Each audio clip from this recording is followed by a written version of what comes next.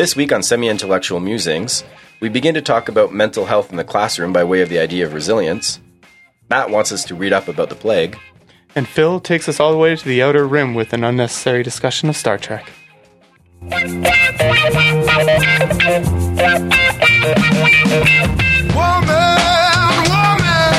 tell me your name. Let me have my life reclaimed. Waiting, wondering.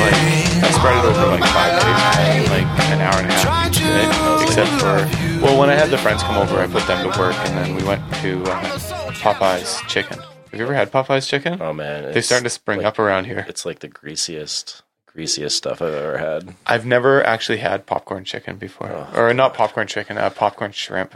I would weigh like 400 pounds if I went there. It's like every day. It's tough. It's tough. Yeah, it's tough. Yeah, and it sticks with you when you don't eat fast food. It kind of like you feel it. You feel your age after you eat fast food. I never want to feel my age. Yeah, no. So we painted the room. It's the announcement. My wife's pregnant, and she's going to, if all things go well, give birth at the end of June, first part of July. Yay! Congratulations, clap, Matt! Clap, clap, clap. Matt will be a father. Absolutely, first-time father.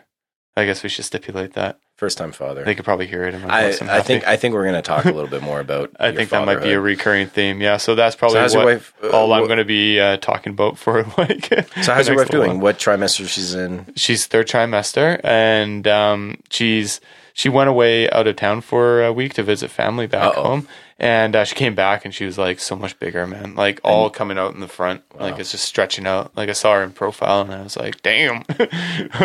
We had to make sure that we don't have two in there. Are you sure that you don't have to? We're sure we don't have to, yeah. But we don't know what we're having either. We're keeping that a secret. Cause no gender reveal. No, we are traditional that way, I guess. Traditionalists are not bad. So how was your week, Matt? What happened in the week of Matt? That's pretty much it. I painted, and then I drank beer afterwards and watched my beloved Toronto Blue Jays just get to the worst start in franchise history. They're, I think, right now like 2-11, maybe. So what's happening with the Blue Jays? What did they just not show up to spring training? Did they decide not to play? You heard it here first, but this is not news to anybody who watches the team. They look old.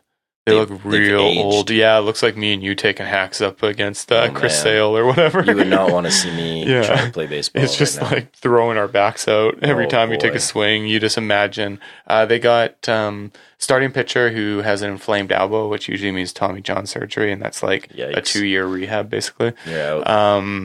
And we also have Josh Donaldson, who's our like all-star third baseman. Yeah, he's got like this messed up calf, and he's like.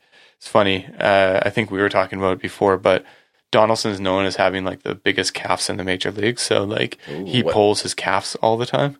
Okay. Yeah, he used to be a back catcher, so that's probably what from bending down. Yeah, and then we're missing someone else as well, another starter, and then like everyone is just hitting like garbage, even though we're getting good pitching. So like it's very, very frustrating times, but I'm trying not to let it affect my positivity about being a father.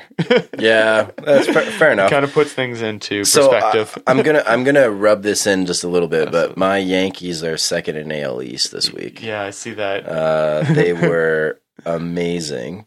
I think Aaron Judge could hit by far the longest home run in Major League Baseball right now. He is just slugging it amazing. You have Bird as well, right? Because that guy's supposed to be crazy as well. He's another guy, a young guy you have, who's just like Aaron Judge. He's just a masher. Like that's the thing with the Yankees. They were the oldest team in baseball before the Blue Jays became. Actually, the Blue Jays have for the last 2 years have been the oldest team in the majors.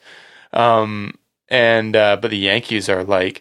They got the veterans, but then they have these like all-star young guys, these prospects coming up and like making immediate impacts right away. So things are looking bright for the evil empire. I'm not gonna jinx it, so I'm gonna knock on wood. Knock on wood. Hopefully that's plastic underneath there. but I think the 2017 New York Yankees could go all the way. They could take it. They could take it. Maybe. I mean, Boston has lost David Price, their elite starting pitcher, so there's a bit of a hole there, and nobody's really like, every team in the division has more wins than the Blue Jays, but nobody's really seeming to run away with it. So it's going to be a dogfight, man. Let's just put this in perspective. This is the optimistic Blue Jays fan. It's going to be a dogfight, man. No, you know what? The Blue Jays are playing 3-12. We have the Orioles. The Orioles, out of all teams, the Orioles 10-4, and the Yankees 10-5. We got the Red Sox at 10-6, and then Tampa Bay playing almost 500 at 9-8. The Blue Jays are so far out right now. I don't even think, like, if you lined up all the bats that the Blue Jays had in their dugout, you wouldn't even get them, as far as away can they see from like a second or third place position. Right, they are so far out. They are really far out of it. You know how I knew that they were going to be really far out of it is that I haven't actually looked at the division standings at all this year or the overall standings. Like, I don't even want to know what teams were classed with. I know the Blue Jays have the worst record in majors right now. Once the Yankees beat the Orioles, I think they start the series on the 24th. By all means, I hate the Orioles. I hate the Yankees too, man. Oh God, I just want to reach over and rip that hat off your head. I was so kind as not wearing my my Blue Jays hat. I'm wearing a hat that refers to a motorcycle exhaust company. I don't care if you wear your Blue Jays hat because, like, we play the Blue Jays, we kill you. We play any other team, we're going to beat them. It's going to be a tight series against the Orioles starting on the 24th, but I think the Yankees are going to pull through. Who do the Jays have up next? Can you check that for me quickly while I try to defend my team? I mean, the problem with the Blue Jays is that we got good all of a sudden. For 2 years, 2 seasons, we made the conference finals, or the ALCS, 2 years in a row, which is completely unheard of. There's statistics out there that, like, the unlikelihood of a team making the playoffs even 3 years in a row, it is pretty high. So I think a lot of Blue Jays fans have gotten a false sense of entitlement. I'll say this. I was watching this disgusting team way back in like 1997. My fandom goes back to 1991. But they had some dark years. They went 22 straight years without making the postseason. And then I just see clowns like Phil who are just like, I like the Yankees. They're always good. Yeah, despicable. I've liked the Yankees for a while. So coming up, that's what my buddy Chris the Jays. The Jays are facing off against the Angels for a bunch of games, and then the Angels. The Angels. Then they'll face the Cardinals. Oh, but that's on the road because whenever the Blue Jays go to the West Coast, these East Coast teams, they always get devastated. Then they're playing Tampa Bay, the Rays. The Devil Rays. I refuse to call them the Tampa Bay Rays. They are forever called the Devil Rays to me. Yeah. And so, after that we got the Red Sox. It's not looking too good for them. No, it doesn't. It doesn't look good for the Blue Jays. But I'll be watching every single game like I always do, and I always have since 1991. Yeah. So, Phil, how was your week? What'd you get up to? My week has been pretty busy. I've spent most of it out of the house. Dealing with a variety of things. I did sink my teeth into Nassim Taleb's Anti-Fragile. That's a book about the happiness industry. Picks up, a little bit about love errors.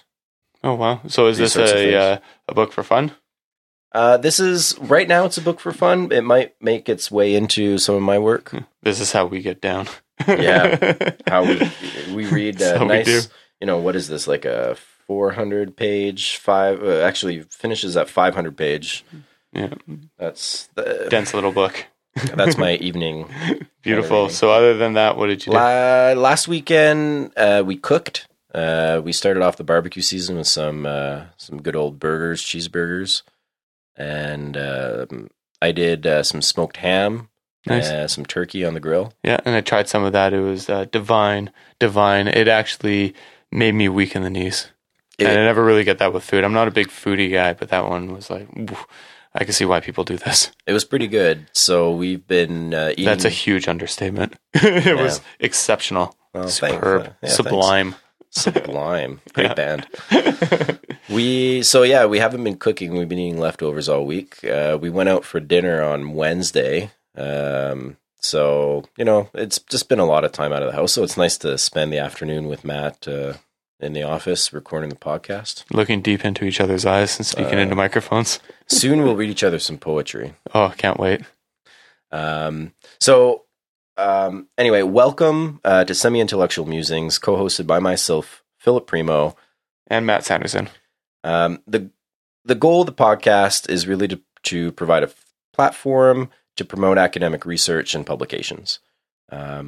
Absolutely, yeah. And from time to time, we'll have our friends and colleagues, people we've met along our own academic journeys, come in and talk about the things that inspired them and gets them thinking. So we explore social sciences, humanities, and arts. The general feel is pretty laid back, a little whimsical. We don't really take ourselves too seriously.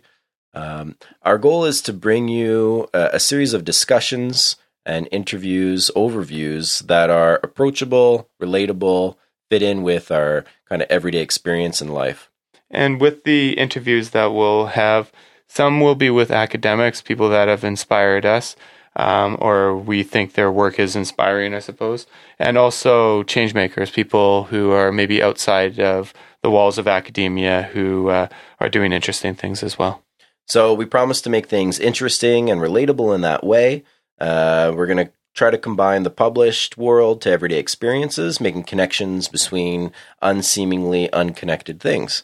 And we do it with reviews, storytelling, sometimes some interviews. We'll give us our honest opinions, and we really look forward to hearing yours.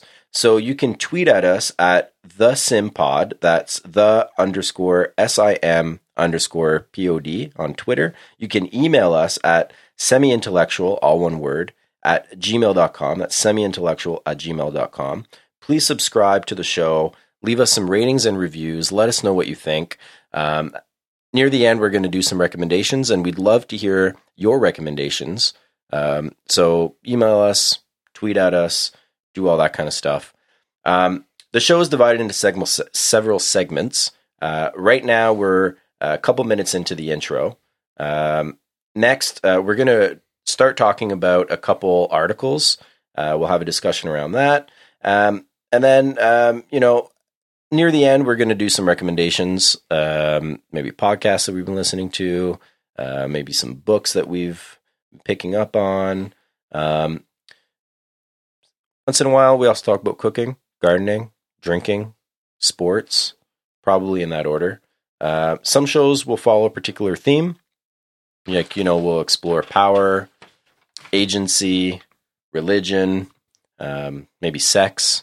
Absolutely. Maybe drugs. Maybe some rock and roll in there. That's pretty awesome. And all of the recommendations we make and any articles that we review will be available in the show notes. Sometimes as well, if we look at images or listen to things as well, we'll link those up through YouTube. Check out the show notes.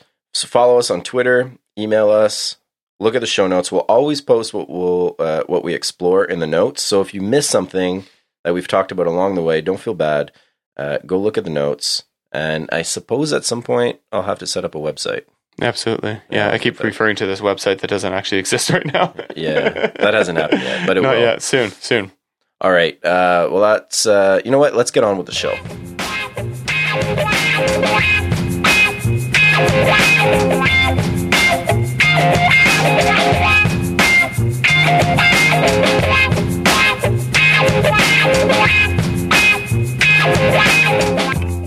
So the end of the semester is approaching us, moving into final exams. Maybe we've done final exams, preparing to do final exams. And something that is coming up continuously in the media, talks on campus, is student mental health. So how about we talk a little bit, start the conversation. I think this is something that will be ongoing around, Absolutely. Student mental health in the classroom, mental health on the university. Absolutely. I think it's definitely, you hear out there that it has much stigma attached to it, not just mental health amongst students, but just mental health in general. So as Phil was saying, starting a conversation is the easiest way to attack that stigma. And I think that's something that we all need to do. So I think that's one of the important things of actually starting these conversations. Yeah, and related to the stigma behind it, there's been a lot of talk about developing classroom techniques. Really? Interesting, because I didn't hear much of that when I was going to university. No, I mean, when we were in university, in our undergrad anyway, not a lot of people talked about it. You had your mental health resource center. That was pretty much it. Yeah, there was always, that is one thing I'll say, there was always a mental health resource center, and that never seemed to be much of a barrier. You can actually just walk through. And out in, the so-called real world or away from the ivory tower, those sorts of resources don't actually exist. There aren't these sort of centers you can just walk into without an appointment. Right. So good job administration on that front. That will be the last you hear from me on that front. Probably. But one of the things that piqued my interest was an article published in University Affairs on not too long ago, in early April, by Jessica Rydell. And she's talking about building resilience into the classroom. How students respond to failure is a strong predictor of future success. And something like this really piques my interest for obvious reasons, that I'm interested in the concept of resilience, but also that we have to build in classroom techniques to try to respond to students' failure, because failure is an honest part of going through school. We don't talk about it a lot. So Rydell in this piece suggests that for students to fare better, they need to fail better. And that's an interesting kind of way of approaching it. Can I just jump in? Whatever you got. Whatever I got. So it's interesting right there that we often think of failure as a negative emotional concept. But if everybody fails and those who succeed must fail to get there, then I don't know, maybe is it like a reassessment of the emotions around resilience? Because when I encountered the concept in my research, it always had a negative connotation to it. It's either you are resilient or you're not. And if you're not, then you're weak or something. Right. And I think what Rydell is trying to suggest in the article is that failure can come if you have resilience or not. And in her assessment of it, and I can read you some passages of it, she understands resilience as a number of characteristics, including levels of persistence, effort, positive mindset, motivation, and self-regulation. So those, Can you run through those one more time? Yeah. So levels of persistence, effort, positive mindset, motivation, and self-regulation. And I think it's fair to say that every student has varying levels of those sorts of things. So what Rydell is saying is that, resilience embodies those, but the real question is, how do you foster that in the classroom? How do you either increase or decrease those sorts of things, and how do you allow students to fail in an environment that will allow them to ultimately succeed? Kind of like Marcel Mauss's techniques of the body. Yeah, right? Absolutely. It's like learning how to swim better and run faster. Absolutely. Right? And that's and it's interesting that I make like a sports analogy there, because I don't know about you and how schooling's done out in Quebec, but physical education PE class was not mandatory after grade 10, right? No, that's usually the cutoff. And there's been countless psychological studies that have really strongly indicated that physical activity and academic performance are really strongly correlated. So I'm wondering how we can kind of combine like an embodied perspective to this. I don't know. Yeah, no, I think you're definitely on the right track. And what really Rydell kind of puts forward is that one way that we can look at this is through the notion of quests. And I think this kind of picks up a little bit on your point of physical exertion and these sorts of things. So I'm going to read you a quote, a passage from the article. Rydell says, quote, "Quests usually follow a pattern. During a communal event, usually a feast, a knight is presented with a quest. The knight embarks on a confusing and sometimes circuitous journey and must learn something essential about himself before succeeding and returning home to share his knowledge. forged through the experience with his community. This pattern also applies to teaching and learning, where we often begin conversations in the communal space of a classroom, send students off on curiosity-driven assignments, and then ask them to share their findings at the end of the term. So right there, she's linking these quests that Knights have done to our academic journey, to how students learn, to the expectations that are placed upon them. And we can kind of see, I think, where she's going to go with this is that the essence of the concept of resilience is built into both how we learn in the classroom and how a knight or a quest of a knight is presented in literature. Now, Jessica Rydell is a literature professor, so the she's metaphor makes sense. So the metaphor makes sense to her. It's not just like out of nowhere. Absolutely. Yeah. She's actually an associate professor in the English department of Bishop's University and a chair of the Teaching and Learning Center and a 3M National Teaching Fellow. So she's right up there. It's interesting, just as a point of fact there, to look at where they are coming from. And even when you read this article, you can see not only is it based off of her academic inquiries, but it's actually based off of her in-class teaching experiences. Absolutely. So she writes the article as if she's embodied this as a practice. Yeah. And what she does is that she teaches students or walks students through these kind of knight journeys, starting with Edmund Spenser's The Faerie Queene, which is a late 16th century chivalric quest. And, the article presents it as she teaches this allegorical journey. Initially, there's high expectations, but you know what? There's failure. And through teaching these sorts of works in her literature courses, she's able to show students that at the end of the day, failure is inevitable part of a journey, and it's how we form ourselves that end up mattering. Can I throw a counterpoint there? I also wrote, as soon as he was saying journey a couple of times there, I actually wrote that down on my notes prior.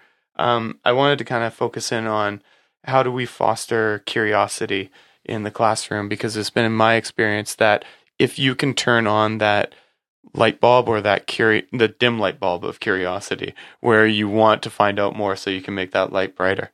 I found that there's many ways, there's many techniques of the body, so to speak, to turn on curiosity, and curiosity is emotionally positive. And I also would just add, because I tend to forget, that a key part of curiosity is admitting what you don't know, admitting ignorance. And that's really what starts, because curiosity is just about finding out more. And you can't find out more if you don't know anything to begin with. Yeah. And in the words of Rydell, every knight accepts help and advice, applies it to his or her context, and sets off with a renewed sense of purpose. And this is the claim. That was renewed, not nude. Renewed. Renewed sense of purpose. And this is the claim that she's giving us. This is the essence of medieval resilience. So the essence of medieval resilience is knowing the limitations of your knowledge. Oh, interesting. Being able to seek out guides in your quest, and then being able to go beyond the initial failure and push through, persevere. I think it's kind of interesting. Guides. That's a fascinating concept. I'll throw another little recommendation at you. But Timothy Ferriss, do you know who that is? Right? Yeah. He wrote the books like The 4-Hour Body, The 4-Hour Chef, The 4-Hour Workweek, I think. But one of the points that he makes is when he's seeking out interviewees or people to guide him, essentially, he'll often go for like the second or third overall ranked person rather than going after the top person in the echelon. And you often find in medieval chivalric, how do you say that? Chivalric? Chivalric? Chivalric. Let's go with chivalric. Chivalric. You find in these tales of knights, their guides are often not who you think they would be. It's usually like a king or a queen sending you off on a journey, and then you meet some like hunchback like dwarf or whatever, yeah. Hermits. And those are who actually help you. So don't be afraid to look for guides in the unexpected places. And So I'm going to quote Rydell again on this because I think it kind of sums up what she's building for us in her thesis. So as knights, as students, victories are often achieved through local action and a series of small quests, not in large-scale warfare. We must tackle seemingly insurmountable obstacles with creativity and agility. We undertake as a fundamental principle to defend the rights of the defenseless, marginalized, and voiceless, and we are committed to the pursuit of truth and freedom in its many forms.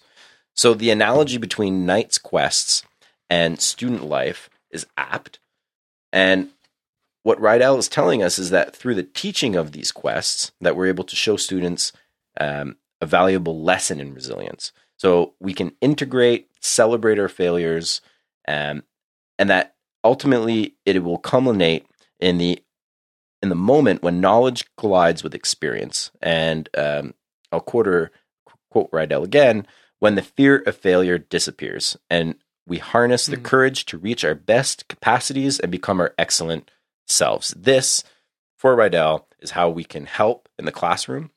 This, I think, is what she's saying is the essence of resilience.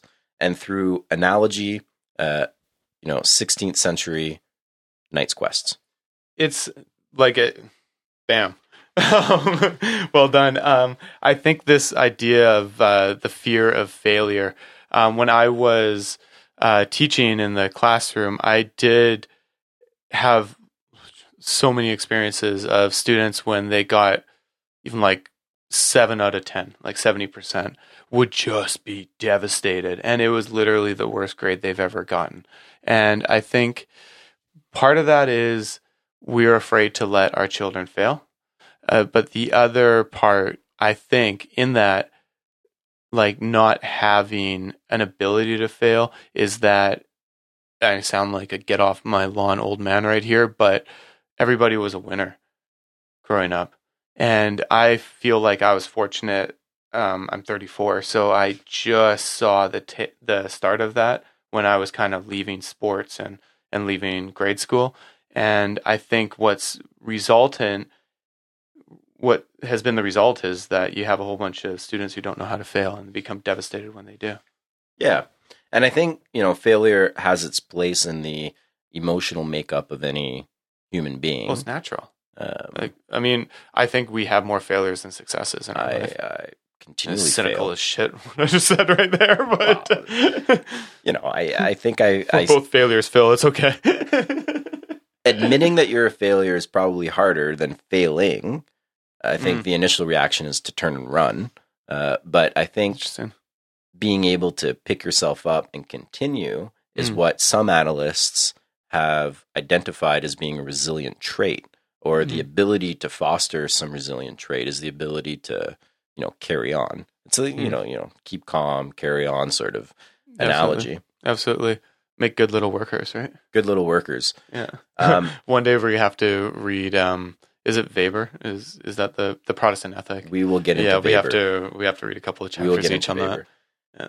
So, following up on Rydell's piece, her insistence that we can link 16th century Knight's Quests made me think of another work, this one by Daniel R. Curtis, entitled Coping with Crisis, The Resilience and Vulnerability of Pre-Industrial Settlements.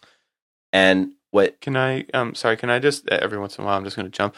It is interesting that resilience and vulnerability are two concepts that are often married in the literature. And just so that when you hear those two, know that they're interrelated, feeding off each other, and they're going to be occurring in a lot of the resilience literature. Yeah, and I think at some point I'll get into why that is. They're constructed as kind of opposites.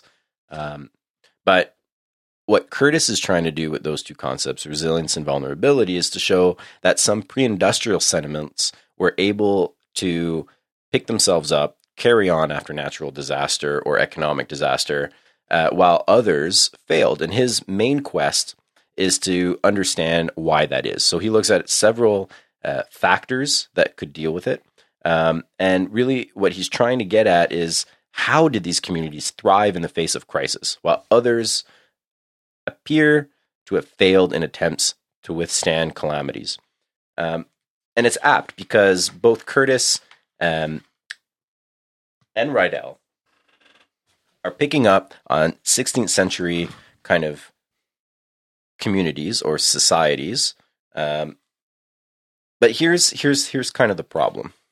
And I don't want to knock anyone down for this. But what Curtis essentially is showing is that some communities succeeded because they just had to.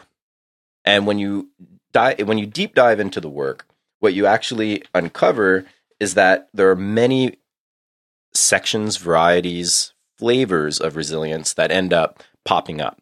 But yet the insistence in both accounts to focus on only some of them renders the concept almost mute.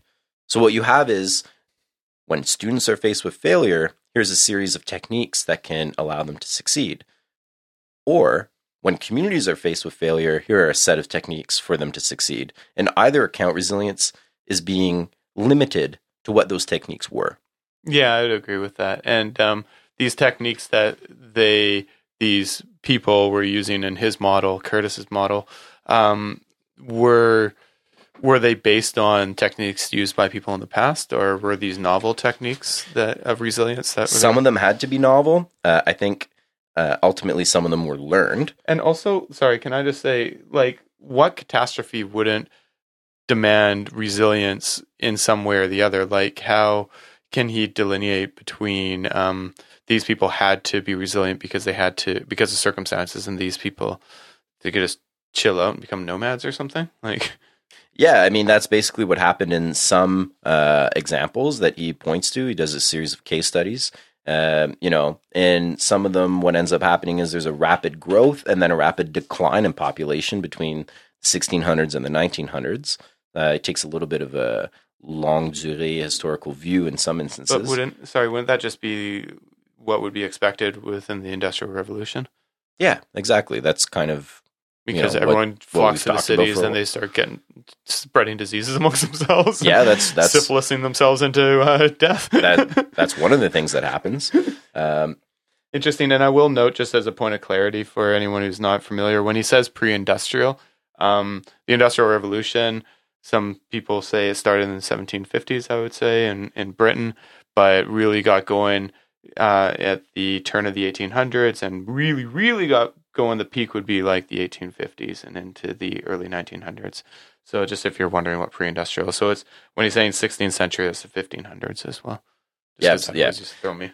Yeah, here we go. Two history buffs here.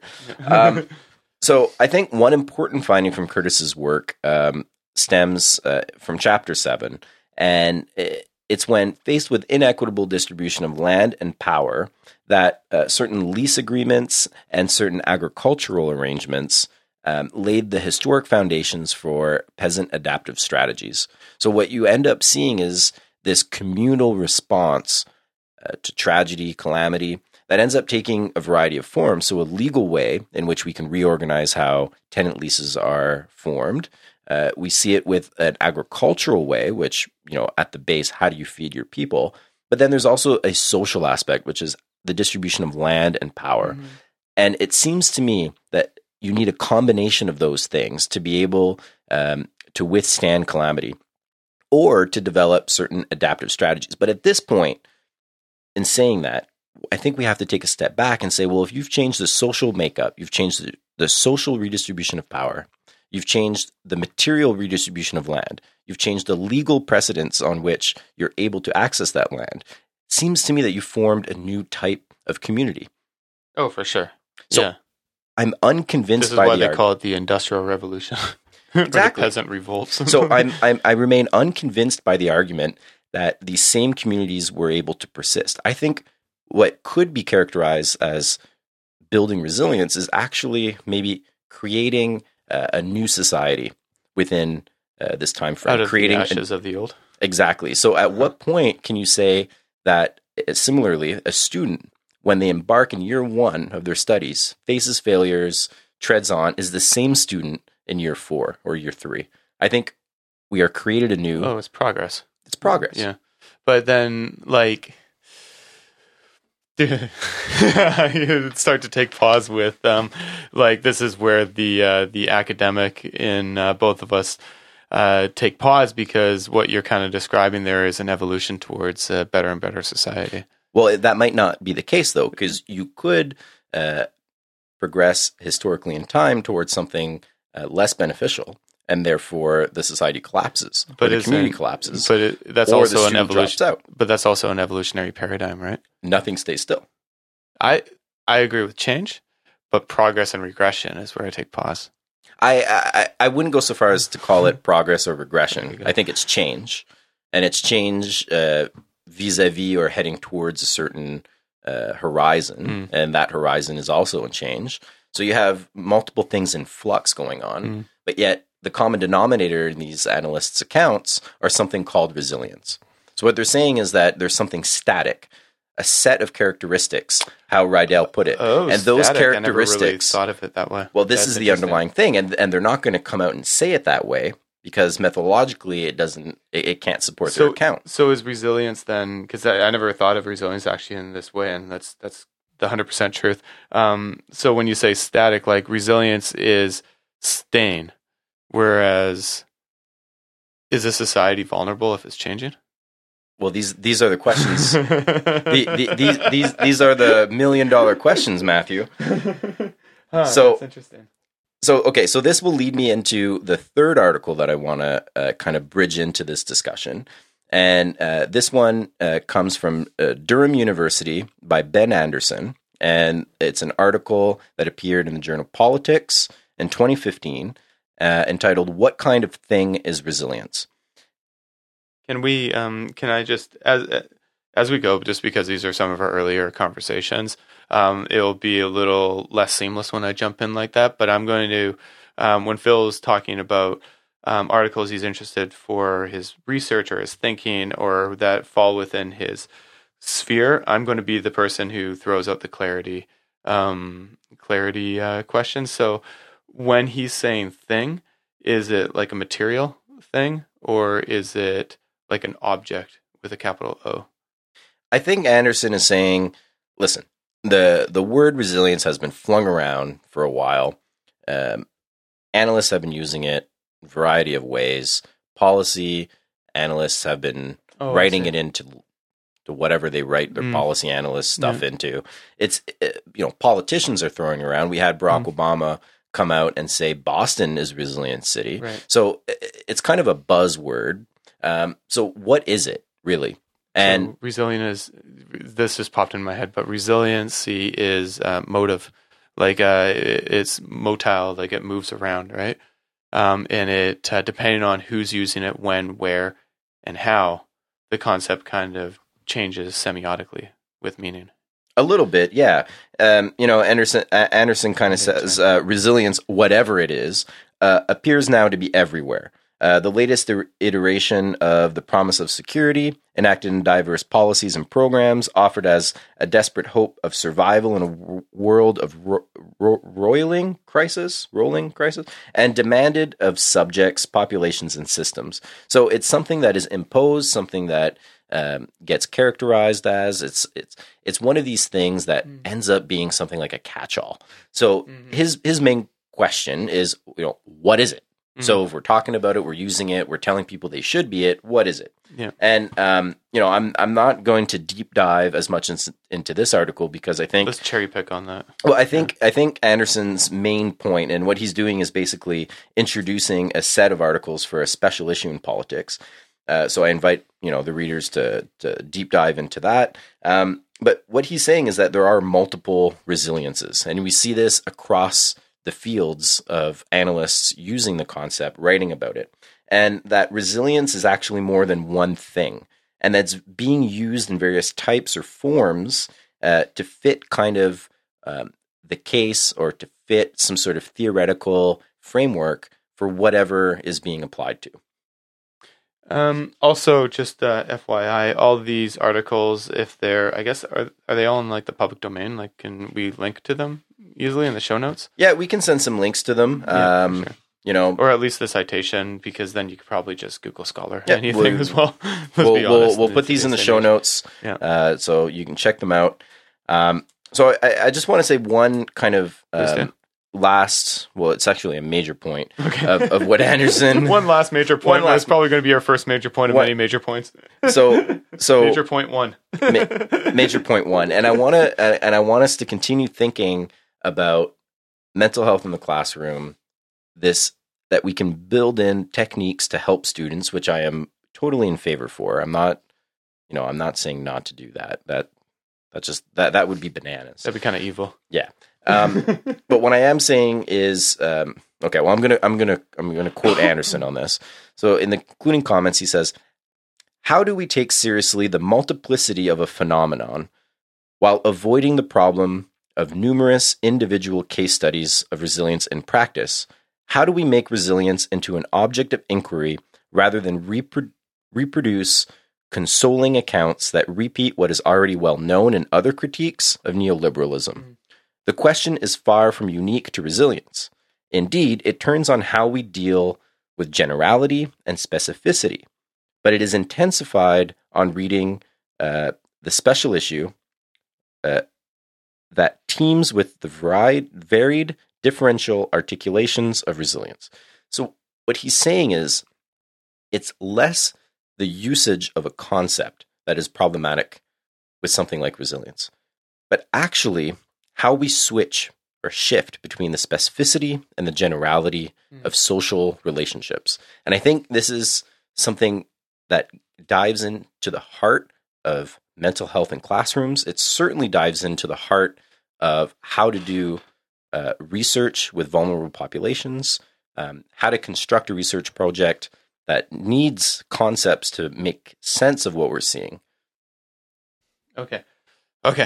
Slow So, down. so that was kind of Okay. the last but important kind of point. I think so. And That it's was- interesting how you put it, too, because that was the first thing I said for clarity is he talking about it in materialistic terms? Like, these are events of resilience. Like, look at these examples out in the world, and we can learn from the examples. And these techniques people are actually employing.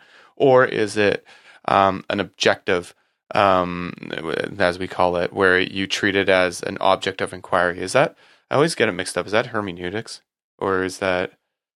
We're going to do another episode Ontology? on the hermeneutical approach. Okay, don't worry. We'll have lots of good music in there to break that up. But it is interesting that rather than getting lost in a philosophical discussion about the linguistic components of the usage of terms like resilience and how it's linked to histories and things, we use that as a jumping off point to go right back down into the sort of ground level, into the classrooms and applying these concepts. And I think ultimately this is what we want this podcast to be about, is taking theory and putting it into practice in a way. So good on you, Phil, for returning it back into the classroom. You mentioned classroom projects and another thing as well. So let's focus in on the classrooms and talk about real techniques of our bodies that we've used to manage mental health. So before talking about that, I'll just say I never really got more than a cursory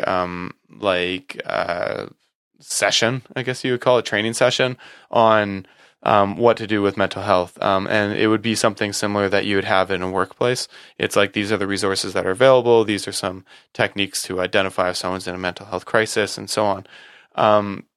And other than that, I just sort of tried to use my own common sense and discretion and empathy. And it was Like you were being a human being. trying to be a human being, yeah, but also you don't want to cause harm, right? And when you think Fair when you think with people who are, for one, like, how do you determine whether they're in a mental health quote unquote crisis versus, stress and anxiety that would be natural amongst any, stressed out undergrad or whatever. But then it's also like, if they are in a crisis or if they're right on that brink, something I say might sort of, you fear that is going to like push somebody over. And whether that happens or it works that way, like, I don't know. Right. So what you're saying is that there could be a fear from the professor or from a teaching assistant or from whoever is kind of in charge of that course to even attempt to intervene. Yeah. Because that intervention may trigger something, Yeah. may cause something. Interesting. So really what you're asking is, what is the role to intervene? How do we intervene? And then under what circumstances can we intervene successfully? And also add to that follow up as well, because I'd feel really awkward trying to send like an email after and being like, so Sure. did you access the mental health resources? Because like, honest to God, like I'd just be worried about these students, like, because I'm like a nice teacher or whatever. I like well, my students or whatever, I but mean, you care. yeah, I care, right? And when you have somebody sitting in your office hour bawling for like 20 straight minutes, and well, not 20 straight minutes, That would be hard, though. but it's hard tough, for right? anyone, yeah. So I don't know. It's so when to intervene? What is the role of the intervener? And I don't have any answers for that. I don't. Um, And you it's know, weird at our. I'll just speak candidly, but at our school, once you're in that sort of mental health system, obviously it's all anonymous, but people get informed along the way. for sure. And this really keeps coming to my mind is how this relates to when you witness sexual harassment or sexual violence. What is your role to intercede? Like me, my first thought is to like punch the dude in the face, Right. but also like how much are you supposed to intercede? What is like doing more harm is another question Right. for sure that comes up there.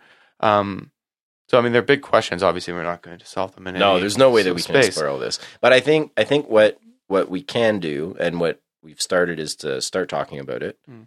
I think we're going to continue to explore this topic because it's something that I feel is interesting from our own perspectives, our own histories. I also think it's something that our listeners would benefit from. And if you have any suggestions on techniques that you've used or that you've seen used, or maybe, you were sitting in a classroom feeling, anxious, feeling this desire just to let everything go, and your professor, your teaching assistant, a mentor, someone did something or said something and it just clicked. It just worked. Let us know. So send us an email. Tell us your stories at semiintellectual@gmail.com, or tweet at us if you want to share them at @the_SIM_POD. That's the SimPod, and that's Matt and Phil's Twitter account. If you want anything to remain confidential, if you want to, just let us know in the email. We won't read your name. If you don't even want us to read your story, we won't do that. But we're going to hope to carry on this discussion and read some of these stories throughout our journey with you. Challenge stigma. Huh? Challenge stigma. Yeah. Challenge stigma. Like I don't know how hashtags work, so I figured I just threw a hashtag out there at Phil, but he looked at me like I just farted in the room. I'm not totally hashtaggy. Well, or like Twitterversed. Maybe. Twitterversed. Twitter, like I'm not versed in the Twitter. But isn't the Twitterverse a place? Isn't that an object for inquiry? That's a thing. Yeah, I think so. Maybe. Well, For next time. maybe we'll explore Twitterverse. Is there anything else you wanted to add to our discussion, Matt?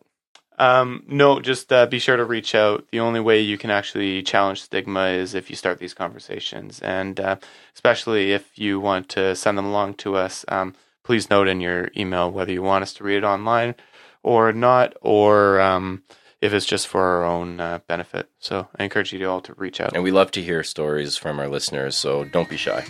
Whisper in my ear. I got my own reasons. I love you, my dear.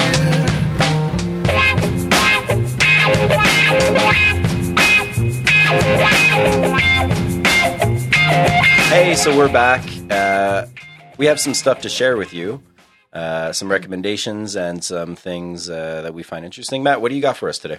I brought in a couple of books today. One of them is one of the best books I've ever read in the last, say, 5 years. It's a tall feat. It is a tall feat. I read not as many books as I should, I think, actually.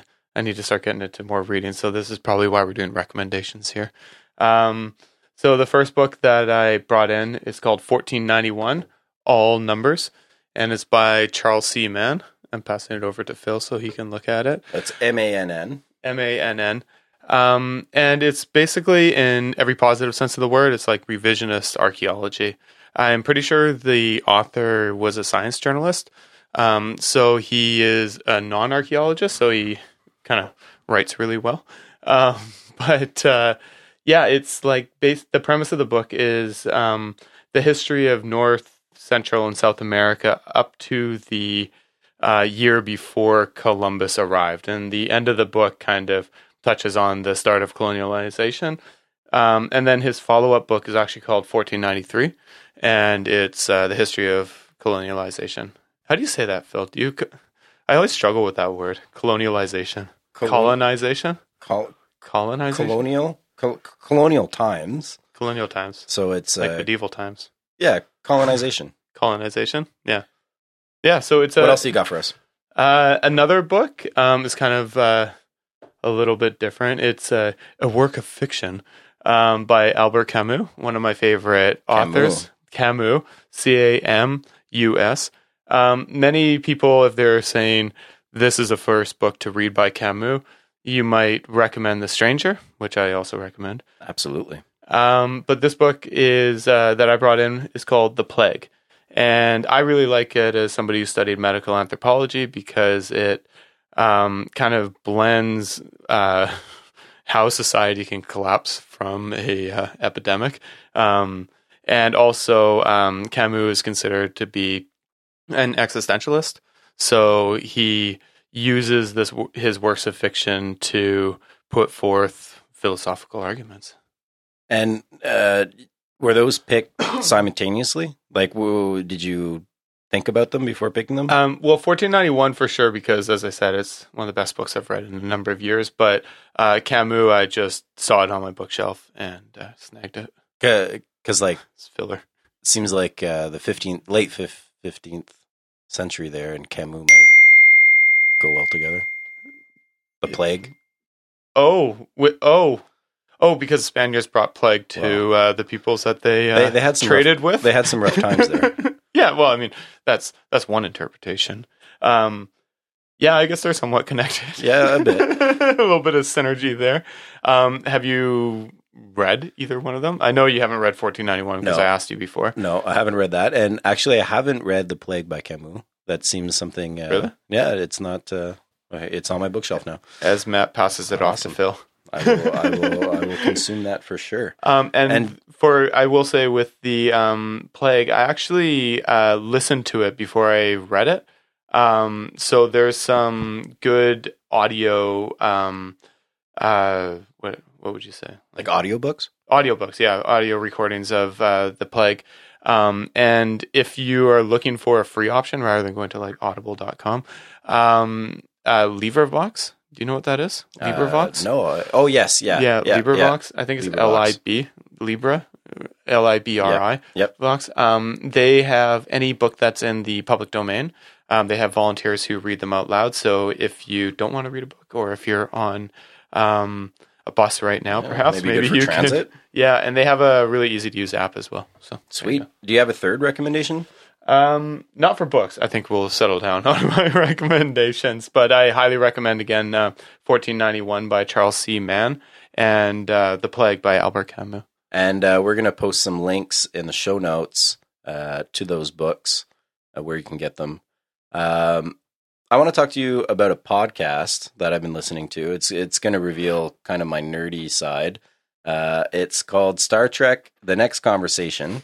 And that's with Matt Meyer and Andrew Secunda. And so I dabble in Star Trek. I really like it. Would you call yourself a Trekkie? I'm getting there. My wife and I enjoy rewatching old episodes of the originals, and now we've gotten into the next generation. So this podcast is like a weekly overview of each episode. And Matt Meyer is absolutely hilarious. Andrew Secunda, he's pretty good too. And contrary to how most people get involved with this podcast, I didn't listen to The Nerdist before encountering Matt Meyer. So I started listening to the Star Trek Next Conversation. Oh, so Matt Meyer's from The Nerdist? I've heard of The Nerdist. Yeah, Matt Meyer's from The Nerdist, which I have listened to since, which is another great podcast. But Matt Meyer and his wife, do another podcast. Aw. Yeah. So, it but I'm reminds me of gonna you and your wife. yeah, but I'm gonna keep that for another time. So so I have too many questions about your boy. trekkiness. boy. So first, I find it rather interesting that you're being escorted into becoming more of a Trekkie because of your Guided, wife. Guided, walked through. Guided. In this guiding, are you being dragged by your wrist? No, she's no, got I'm going like a freely. Vulcan neck pinch. No, I'm No? I'm going freely in the Star Trek journey. Since we started watching, I've picked up 2 nitpicker guides. What are these, like nerd manuals Yeah. to like find inconsistencies in the physics? Absolutely. So the episodes that I love the most is going down to the mechanical room, looking at What's the mechanical room? the engine room, the engine Oh, bay. okay. Yeah, Okay. like So when you started watching these or listening to these, did you start with the original series? Yeah, and, so and we going started chronologically. we started with the original Star Trek, and then we made our way into the next gen, and which time we stopped watching the originals. Although, the originals have great characters, good plot development. We wanted to see some Q. Q. What is a Q? So if you've I am watched not a- Star Trek, I'm barely a Star Warsian or whatever those people are oh, called. you did not just do that. We're What- talking about Star Trek, not Yeah, Star yeah. Wars. No, but I said, Two different things. Okay, well, Wow. we are This up is- alone in the woods here. There's Yeah, nobody this else is- around for yeah. miles, so I'm sorry. so- I'll take that back right now. So Q is kind of like a omnipotent, omnipresent species of being who is absolutely fantastic. In the form of man? Yes. Is Well, he you Jesus can take Christ? any form he wants. Is he Jesus Christ? No. Okay. No, you can take any form. Go on. We're posts. Go on. Come on, stay with us here. So that's Q. We wanted to see Q, but then we also really wanted to watch the episodes of the Borg. And the Borg is a key element in Star Trek. So anyway, we don't need to get into Star Trek too much, but Can you please take the time to explain what the Borg is to me? Maybe- Because I've heard of this and I don't actually know. Is that like, yeah, please. I have no idea. Well, okay, so simply put, the Borg is an entity that lives far beyond the neutral zone, so far beyond Like the politically galaxies. neutral? Yeah, so far Okay. beyond the galaxies that are, habitually toured by the Enterprise. Okay. And the Borg is coming to basically consume them. So they're an entity that consumes all other species and life forms, drags them in, and I think their political kind of view is that they can form one strong, united entity or species, but in so doing, they destroy everything in their path. So they're Unitarians. No, they're made out to be pretty they're baddies. They're the They're baddies. the baddies. They're baddies. So is it a democracy versus dictatorship sort of situation, would you Well- say, because of the oneness of the Borg? See, the thing is, you have to watch Star Trek. These lines are blurred. So the idea of the democracy or a dictatorship is very human. And there's other life forms, other species that live on different levels of consciousness that don't necessarily follow those same rules. Have you ever seen Firefly? No, I don't No? think I have. Really? Oh, it's got this insane cult following. It's like a newer, in that sense, it's like a newer version of Star Trek.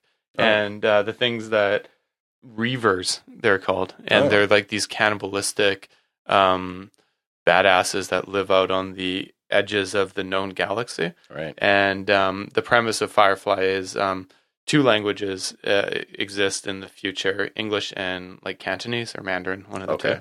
And so everybody has gone and colonized these outer planets because they have terraforming technology now. But they've adopted a cowboyness. So it's all frontier sort of stuff. And that's what the Borg kind of reminds me of, is these okay. Reavers, except for the cannibalism, I guess. You realize someone out there is going Was to email us with a very nasty comment. Oh, how really? we don't. Oh, no. How we didn't understand these things. Somebody's listening to this? Yeah, and I would have to agree. I probably got some stuff wrong about Star Trek. I think so too. That's interesting. We'll have to return to Star Trek. Yeah, so we'll treat this as my education into the world of Star Trek without me watching any episodes. Although I have seen, like when I was a youngster, Star Trek Next Generation was producing new episodes. So like that was something that you watched on like whatever Wednesday night at 8. Yeah.